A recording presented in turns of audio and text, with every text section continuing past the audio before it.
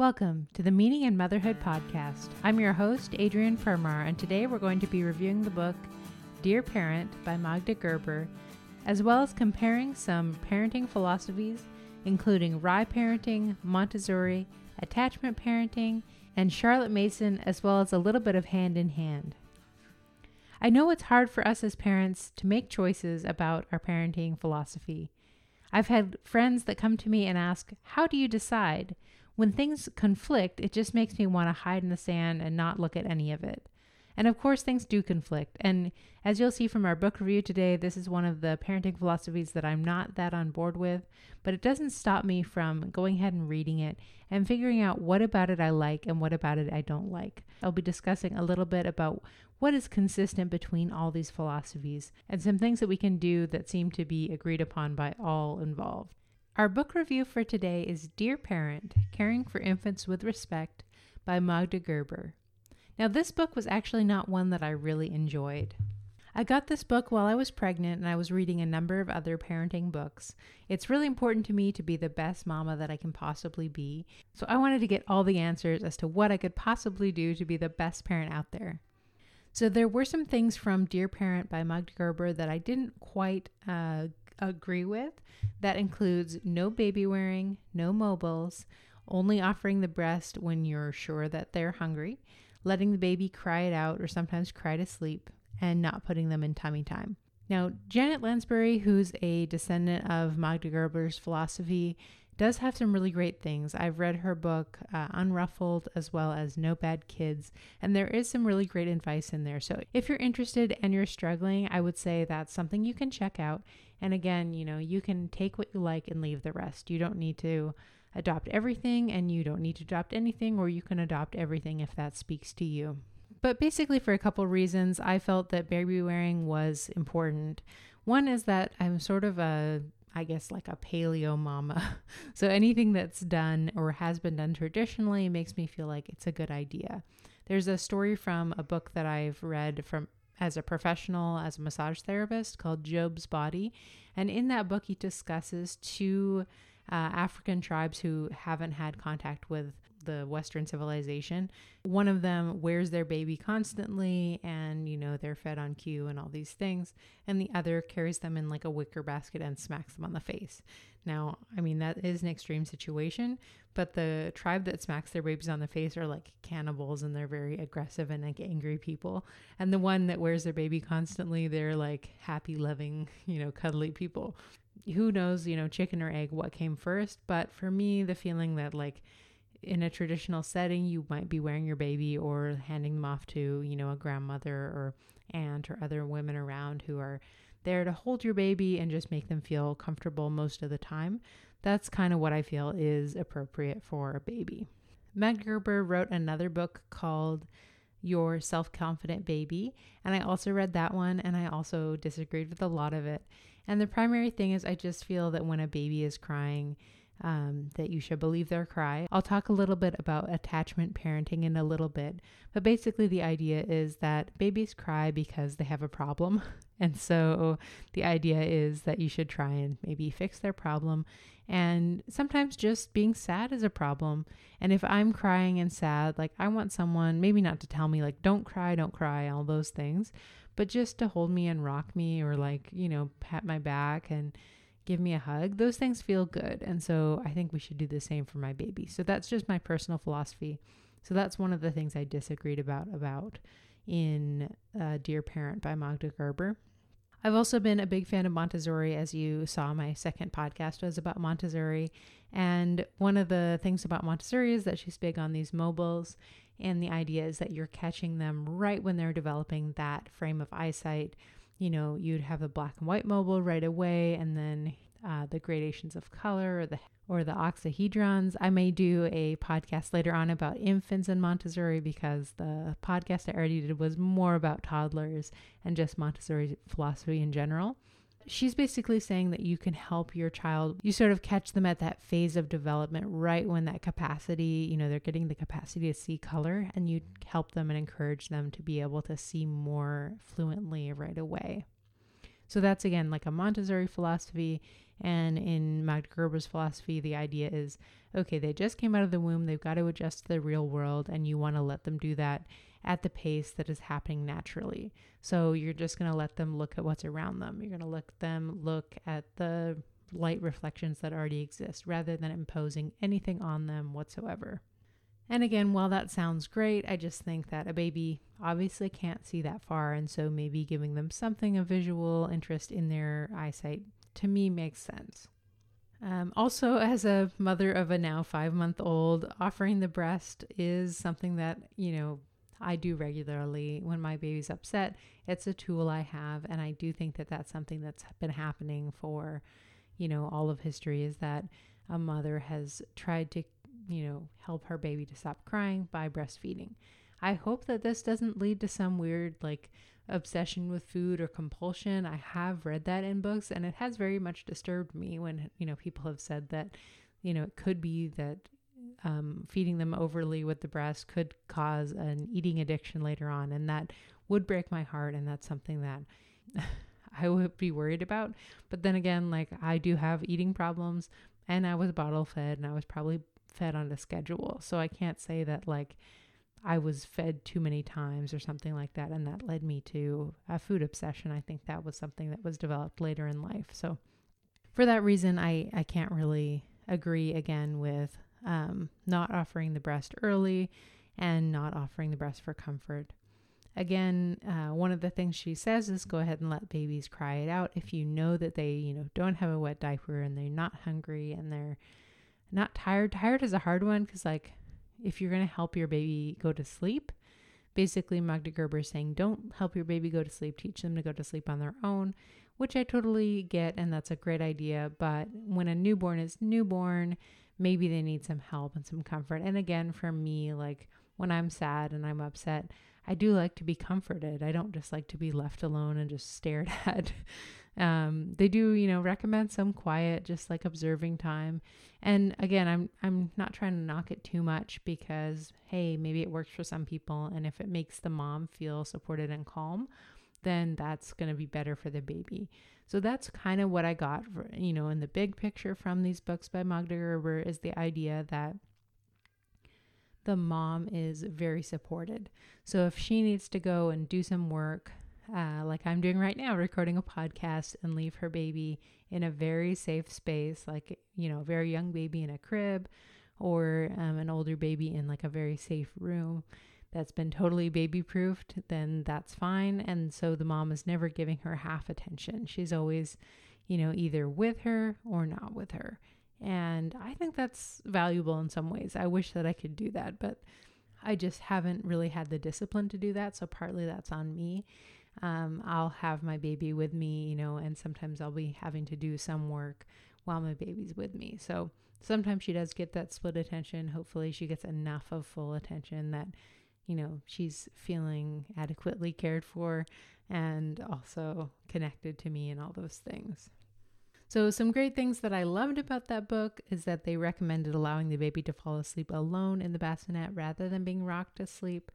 I haven't had the best discipline with this. I have been rocking my baby just because, again, I'm busy and sometimes I don't want to stay at, let the baby cry it out or anything. And I do hope that she goes to sleep quickly. The other thing is that my baby happens to fall asleep in a rocked position, and then she will stay asleep sometimes for 6 hours after having been put down. If you have a baby that's waking up right away all the time, that might be something you might consider, is just go ahead and try and get them to fall asleep in the bed, and then that way they'll stay asleep longer. So that's something she recommends. Magda Gerber also emphasizes the responsibility of parenthood, so just making that a conscious choice, being fully present during caring activities, and that's something that we've tried to do as well.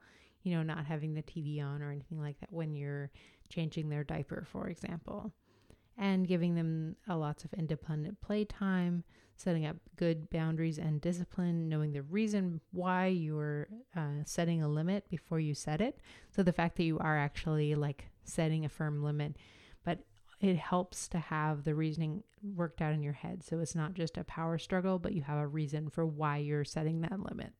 Another thing they recommend is not using sort of pedantic terms like good girl which occasionally does slip out of my mouth and I try not to, but I understand that one for sure. Is like, she's an independent person and she doesn't need me to be, good girl.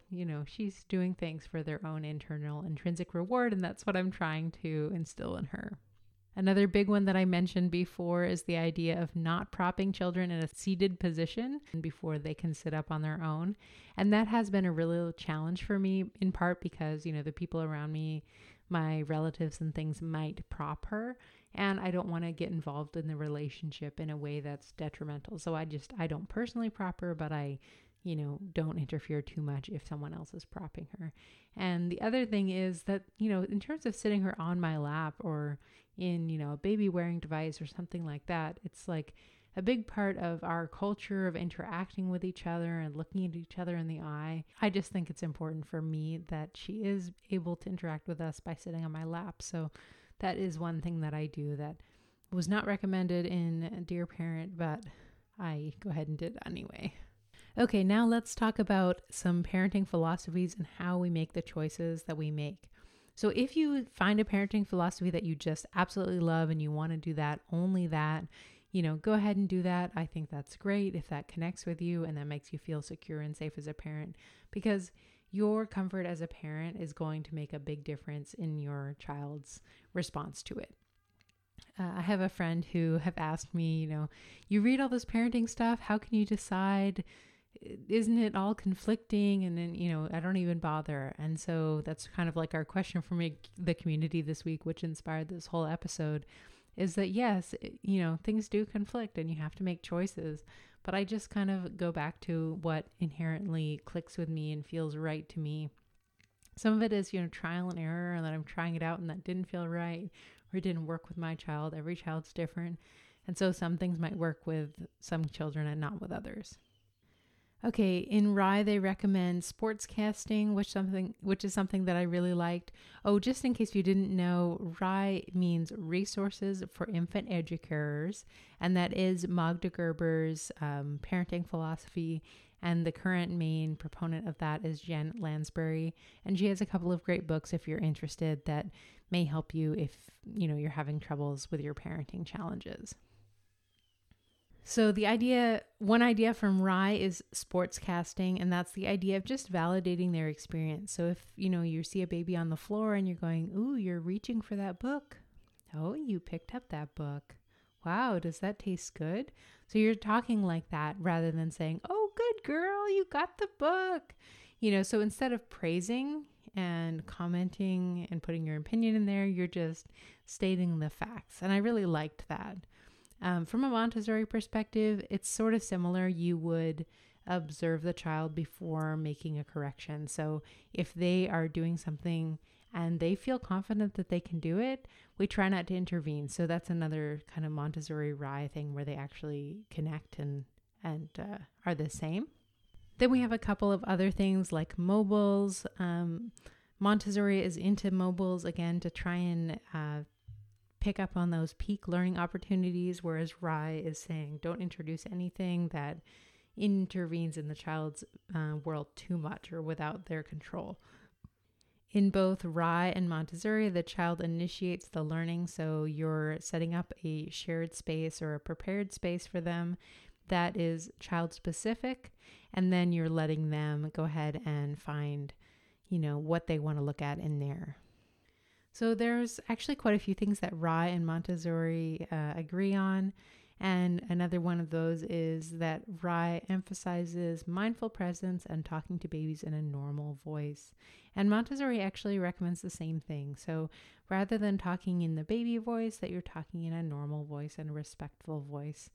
However, that's kind of interesting because it is a little bit against what is shown in science. There are some studies out there that have shown that kind of like parentese is what it's called, the parent talk, where you're kind of like, oh, sweetheart, look, you have a pink shirt. Like that kind of silly sing-songy voice, that slow cadence and the high-pitched tone actually does get babies' attention and helps them learn a little bit better. So it's interesting that some of these philosophies discourage talking like that. And who knows, maybe someday we'll find out that science is wrong, or maybe some of the philosophies will alter their views, or who knows. Another thing that I found that they all really agree on is to allow the child to develop their sense of attention. So R.I.E puts a lot of emphasis on not interrupting childs during their play, and Montessori, they call it work, but they don't recommend, interfering with a child while they're in the middle of their work, because if you go and even comment, that they might become discouraged or disinterested in the task. So you really just let them follow their interest and let them proceed with their goals as best as possible without interfering. Some other philosophies also agree with that. So Charlotte Mason is huge on developing the habit of attention, as she would put it. So basically, that's another one that seems to agree across all of the philosophies. Another one where they agree is no forced sharing. So there is this idea, and you can find some good YouTube videos out there. The Mellow Mama has a nice video on no forced sharing, as well as the Hidden Gem have some good YouTube videos out there. But the idea of letting the child who has the thing finish using it and not forcing them to share, because the idea is, in the real world, you wouldn't walk up to somebody and take their phone and make them share it until they were finished. And then you would ask politely, or, if the thing is common and it's left all on its own, then you can go ahead and use it then. Another thing they all agree on is lots of outdoor playtime. So just allowing the child to really soak up in nature, to observe the sights and the sounds and the smells in nature. That's a good one from Montessori, from R.I.E, and from Charlotte Mason. They all recommend lots of great outside playtime. Charlotte Mason recommends up to 6 hours of outside playtime, and Montessori recommends that you have an outdoor little shed or house in your garden that the child can even sleep in if they wish. As I mentioned before, the idea of the totally prepared or safe environment is another aspect. So that seems to be a case in Montessori, in R.I.E parenting. So basically the idea that you have a prepared space ahead of time that is sort of child-centered. So you have a child's space, maybe their room, that they can be in that's 100% safe. So basically the idea is that you're not, following them around all the time saying, no, no, no, don't do this, don't do that. You're letting them to experiment a little bit and be able to be totally free in that space. So that means you have to, totally secure the shelves to the walls, that you have only low furniture, that your plugs are all secure, there's no wires, no cords, nothing they can get into, and it's 100% safe space. So that's a yes space. So the idea is that you shouldn't be nagging your child all the time saying, don't do this, don't do that, no, no, no. But instead, you're just letting them be in that space. And in terms of the R.I.E philosophy, they recommend a space that you could, potentially lock yourself out of the house and the baby's going to be safe all day there. And that's a really great philosophy that did connect with me. So that's something I have implemented, is that I made my daughter's room all low furniture. So I got rid of all the tall furniture. We're securing all the shelves to the wall so that she can be in there and I don't have to worry. I can go take a shower and hopefully she's happy in there, not crying. But even if she did start crying, I knew that there's nothing in there that can really hurt her. So that is a safe space and a yes space. And that was actually just mostly for my own sanity. I knew that I didn't want a daughter who I was constantly nagging. I knew I didn't want to have to worry about her out in the big space. And I just wanted her room to be a secure space for her that I could put her in if I really needed to, and she could be in there without my intervention. Another thing that seems to be consistent between all these philosophies is to be clear, and consistent is kind. So that's a big one in, say, hand-in-hand parenting, R.I.E parenting, Montessori. So the idea is you're really clear about your limits. What are you going to be allowed to do in this space or with these materials, and what is not allowed? And we're not punishing, we're not being harsh, we're just, some things are allowed and some things are not allowed. And when they're not allowed, we set the limit, and we set the limit clearly and consistently. Okay, so that's a lot of things that they do agree on. And now we'll kind of move on to some things that they don't really agree on. Before we get into some of the things that they disagree on, I'm going to go ahead and give you the 7 B's of attachment parenting, which is sort of the other end of the spectrum in terms of parenting philosophies. So these are the 7 B's of attachment parenting developed by Dr. Sears. And these are birth bonding. So those are some of the things we talked about in the birth episode. So the idea of skin to skin contact and all those things right away. He recommends breastfeeding, baby wearing, so almost constant baby wearing. And these are some things that were done sort of traditionally in non-westernized tribes, maybe. The idea that the baby is worn almost constantly, and they're getting, the breathing feedback and the vocal feedback and just like the movement feedback of being moved around when the mama moves around. And it seems to be very good for brain development. He also recommends bed sharing, which is something we might talk about a little bit more later, but for now we'll just say bed sharing. And belief in the baby's cry. So that's something I talked about earlier as well. Whereas crying means a need is not being met. So baby's crying for a reason rather than just that a baby is having an emotion and that we should let them cry it out. And then he recommends balance and boundaries. So of course, if you can find support and have someone else take your baby some of the time so that you can have some balance, that's good.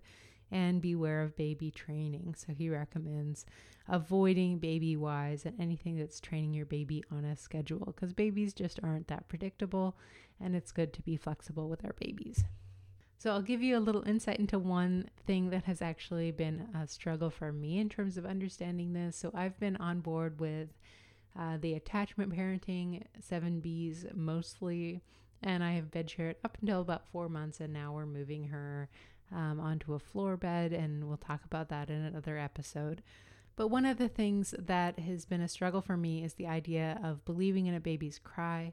So when a baby's crying, of course you want them to stop crying, and you're kind of doing everything you can possibly think of. You're shushing them and you're rocking them and you're giving them pacifiers and distracting them. Well, I try not to distract my baby because I feel like that's a little bit manipulative. But, you really want that baby to stop crying because it just breaks your little heart. But for example, in hand-in-hand parenting, which I'm like 100% on board with, and I love hand-in-hand, I've mentioned them a few times in some of my earlier podcasts. The idea with hand-in-hand is that you should let your baby or let your child experience their emotion. So if they're having a tantrum, that's, for a good reason, and you kind of sit with them and you're there for them and you let them connect with your brainwaves so that they can get back in control of their emotions or kind of onto a better brainwave. And so I really struggle with the idea of like how much to let my baby cry. When is she having, a real need, for example, like needing to be helped to go to sleep? That seems like a need. And it's certainly a need that she needs me for. But at the same time, that could just be emotional. And so when to let her cry and when to soothe her, I really do err on the side of soothing her, probably a little bit more than I need to. There have been some times like when she's trying to grab something off my plate at the dinner table where I know that it's not a real physical need, but she just wants what I have on my plate. And so I will let her kind of fuss and cry if she is trying to get something off my plate. But even that is like frowned upon by my family members. They would rather I distract her or something rather than let her feel those emotions. But I think it might be a good thing to try and let her kind of feel that and let her let those things out rather than let them build up by being pushed down with distraction or whatever else. So I just kind of went through all those 7Bs from Dr. Sears because they're so different than R.I.E and Montessori that it's almost like silly to go through each one individually. For example, you've got, breastfeeding at the first sign versus only offering the breast when you're 100% sure that they're hungry, or baby worrying versus letting the baby, be only in positions where they can get to on their own, which means a lot of baby just kind of resting on their own. Another difference I found is that, for example, in R.I.E, as I talked about earlier, the parent is going to be doing their work, whatever they need to do independently, and letting the child work independently as well. And while in Montessori, they do recommend a lot of independent playtime for babies, or work time as Montessorians would call it, the babies also do help with the work of the parent. So helping them to be incorporated into real life of, helping with the dishes or helping set the table. Those kind of things are really important in Montessori, Whereas in R.I.E, I think that the mother would be recommended to do those things on their own, so she's not getting frustrated by trying to help a baby to clear the table and those kind of things, and that the baby's actually separated and doing its own independent play. So as you can see there's lots of overlap, lots of things where they do agree. Again, those things where they do agree include no forced sharing, lots of outside time, lots of time in a prepared and safe environment, clear and consistent boundaries and rules, and parents observing before intervening in child's activities.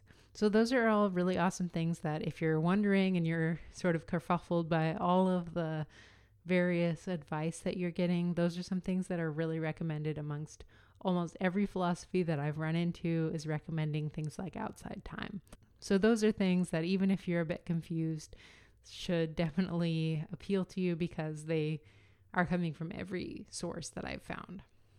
So for my friend who wants to give up because it seems like there's too many competing philosophies, let me just say that indeed there are a lot of competing philosophies, but I really take it to be, what is the one that connects most with your heart? What's working for your individual child? What's working for you and helping make you feel best and, most supported as a parent, and going ahead and making that, your home base, and then maybe taking on things that appeal to you from other philosophies as well. Okay, so next on the list is stuff I like, and the stuff I like for this week is the show Making the Cut, which is on Amazon Prime. I found that this week and it's totally silly. It's a competition show about fashion designers, and my husband was making fun of me because I wear like Walmart jeans and not very fashionable items or like very old items because I very rarely spend money on clothing anymore. But in any case, I found it really entertaining. It was compelling. I wanted to go along, with the designers and with the people who were in the show, and it was exciting, and I kind of got a bit addicted to it this week. My mothercraft for this week is just going back to the gym. Gyms are opening up and I am starting to lift weights, and that is making my back feel so much better. So that's something I've been doing. I was given a set of what's called melt balls, the melt system, which are a series of little tiny like squishy or bouncy balls that you use on your hands and feet. And I've started to use that a little bit, and it's helping as well to help me feel a little bit better in my body because I am feeling pretty sore holding my newborn all the time. I guess she's not a newborn anymore, holding my 4 to 5 month old. All right, well, that's all the time we have for today. Thank you so much for joining me on the Meaning in Motherhood podcast. If you have any questions for me, go ahead and send me a message at Meaning in Motherhood on Instagram. I look forward to hearing from you. I will see you next week on the Meaning in Motherhood podcast.